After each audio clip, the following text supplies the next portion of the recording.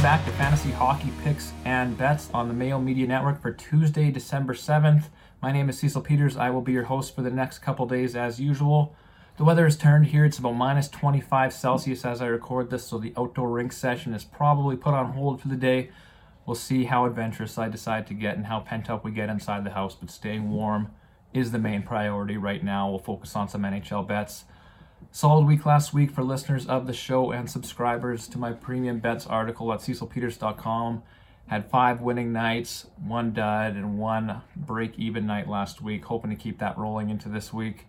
If you're interested in getting access to my final picks and bets article, which includes all the shot props, which are the main moneymaker for NHL, message me on Twitter at CecePetes and I will let you know how to get access.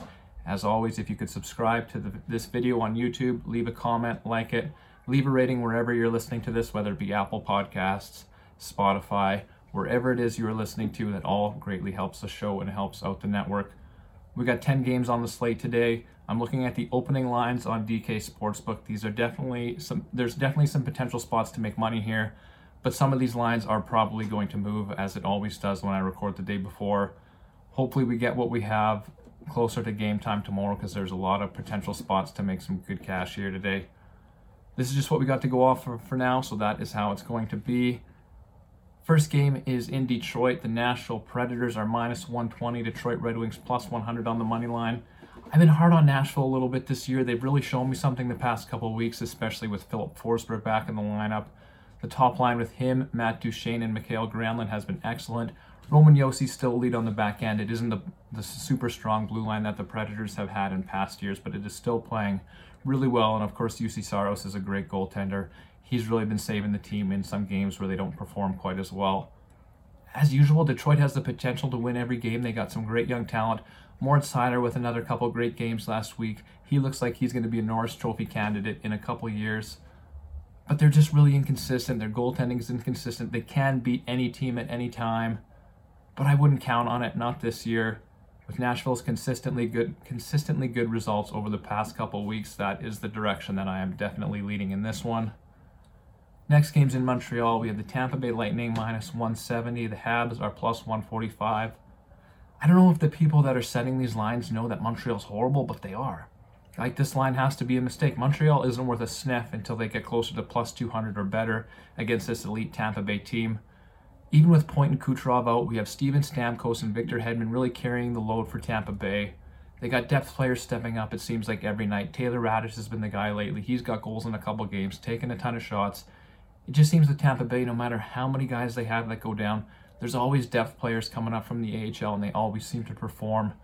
It really goes to show that Tampa Bay has really built a winning culture, a winning organization. Their AHL team is solid. Their NHL team's great. They just have a really, really deep system, and it really pays off when they have guys like Point and Kucherov out. Andrei Vasilevskiy should get the nod in net here after Brian Elliott started last game. I mean, let's just put it this way. In the Tampa Bay Lightning's last game, they won 7-1. They got the coach of the other team fired, and now they're playing Montreal, who just fired their GM. Maybe Tampa goes for the double and tries to get Montreal's coach fired here. Regardless, I think Tampa Bay should be at least minus 200, minus 210, probably more in this game. So I don't generally make bets at minus 170, but this is an exception for me. Next game's in Ottawa. The New York Islanders are minus 135, visiting the Senators plus 110. Ottawa's buzzing right now, unless of course they lost last night. As I mentioned, I am recording this before their game against New Jersey, so I'm not sure what happened. We usually like riding teams on a winning streak, especially a young team like Ottawa who rides momentum. But on the second half of a back-to-back and only being plus 110, I'm going to sit this one out. I will have a hard look at some shot props, as I love targeting both of these teams. They both allow a ton of shots. Other than that, I'll have no interest in this game. Next game's in Toronto. We got the Columbus Blue Jackets plus 225 at Toronto minus 280. Columbus on the road just isn't the play this year. We love the Blue Jackets. Anybody who's watched this show or subscribed to my articles knows I love betting on the Blue Jackets. But the Blue Jackets are a home dog. That's where you bet the Columbus Blue Jackets. When they're plus money at home, that's when they win games. That's the sweet spot. They can compete against anyone at any time, but asking them to beat the Leafs is a big ask. I'm not sure if Mitch Marner will be back for Toronto. If he is, I expect him and Austin Matthews to be buzzing. They've been playing amazing lately. Not 100% sure what the injury issue is with Marner, but if he's back, they're a big target for me on DraftKings. Columbus won a game they probably shouldn't have against San Jose last game. Again, they weren't plus money, but they were a slight home underdog in that one. Home underdog, Columbus wins. That's how you make money on them. I hate ruling out my Blue Jackets, but the facts are the facts. The Leafs should take this game, and they should take it rather easily. Next game, we have the Anaheim Ducks in Buffalo. Another back-to-back situation as Anaheim played Washington last night. I'm not sure how that game turned out. But regardless, this is a garbage line. Buffalo is horrible. Anaheim, awesome. Easy bet on the Ducks here. I don't care that they're on a back-to-back. Buffalo's a bottom 5 team when it comes to expected goals percentage, and they're a bottom 1 or maybe bottom 2 team in terms of goaltending. That's not a good combo. Hey, Buffalo had a decent stretch to start the year. That's a distant memory now. The only worst team in the NHL right now are the Arizona Coyotes, I think, especially with Ottawa starting to win some games. Ducks are going to take advantage of this. You got the Trevor Zegras line, who's really stepped up with Ryan Getzlaf out. I won't pretend that Ryan Getzlaf being gone isn't a blow. It is.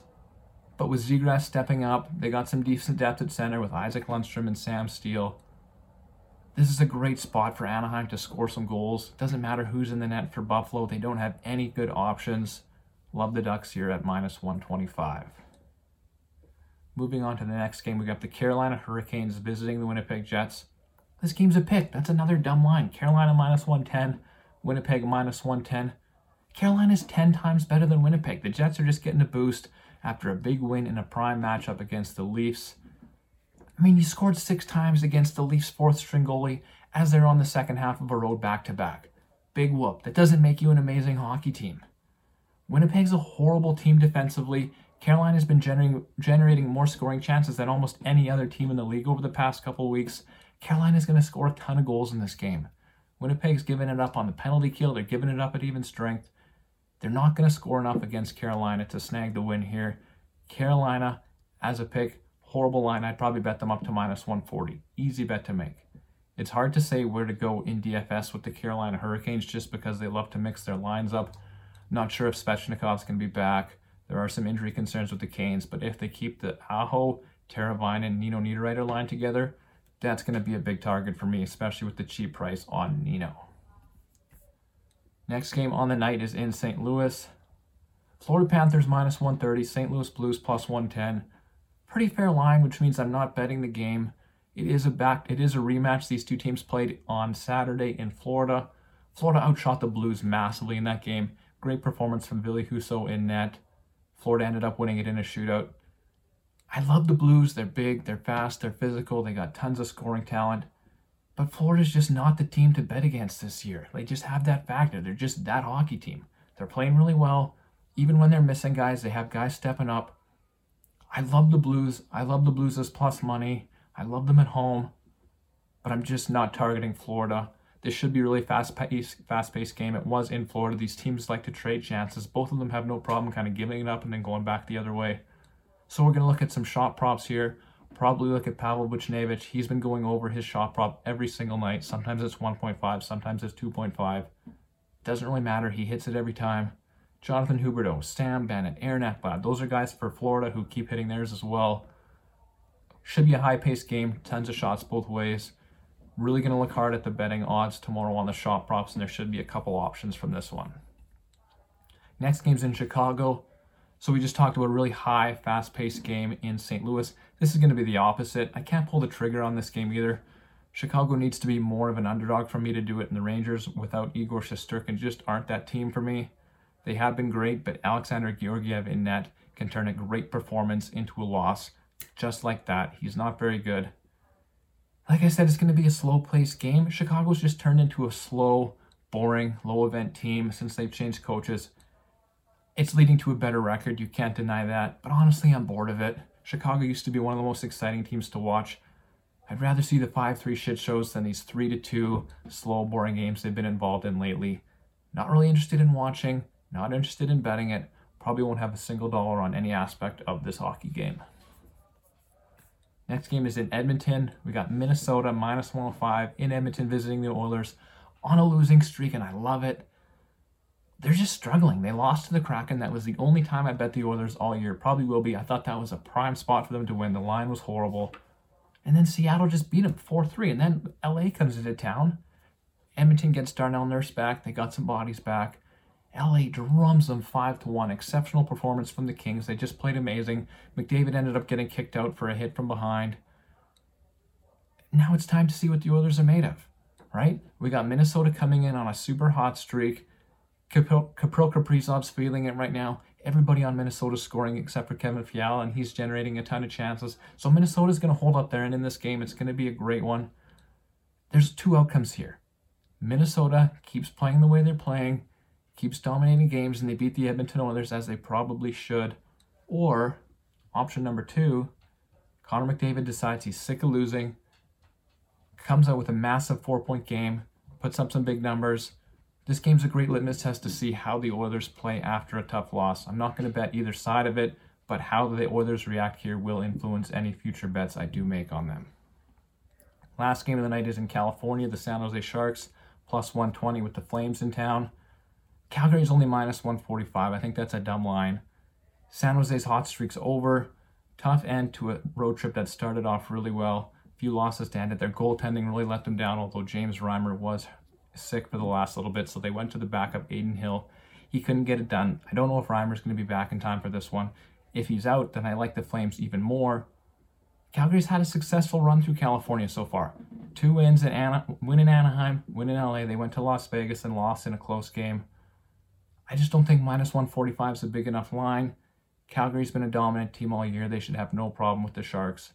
As per usual with the Sharks game, we will look at the Timo Meier shot prop as the main avenue towards making money. So those are the games for the night. 10 of them. My early leans being on Calgary, Carolina, Anaheim, Nashville, and Tampa Bay. With 10 games, we usually find 10 to 12 great shot prop options. Looking at the teams that we have here, I have no doubt there will be at least 10, probably more, probably a few plus money options as well. Should be a great night to make some money. As for DraftKings, my initial favorites are the Flames top line, Carolina's top line, and Nashville's top line. But I will dive into that deeper tomorrow, as well as going over all the finalized shot props. As usual, thank you for watching. Please help the network out and like the show wherever you're watching, and leave a comment if you are on YouTube. Thanks again for all the support, and we will see you guys tomorrow.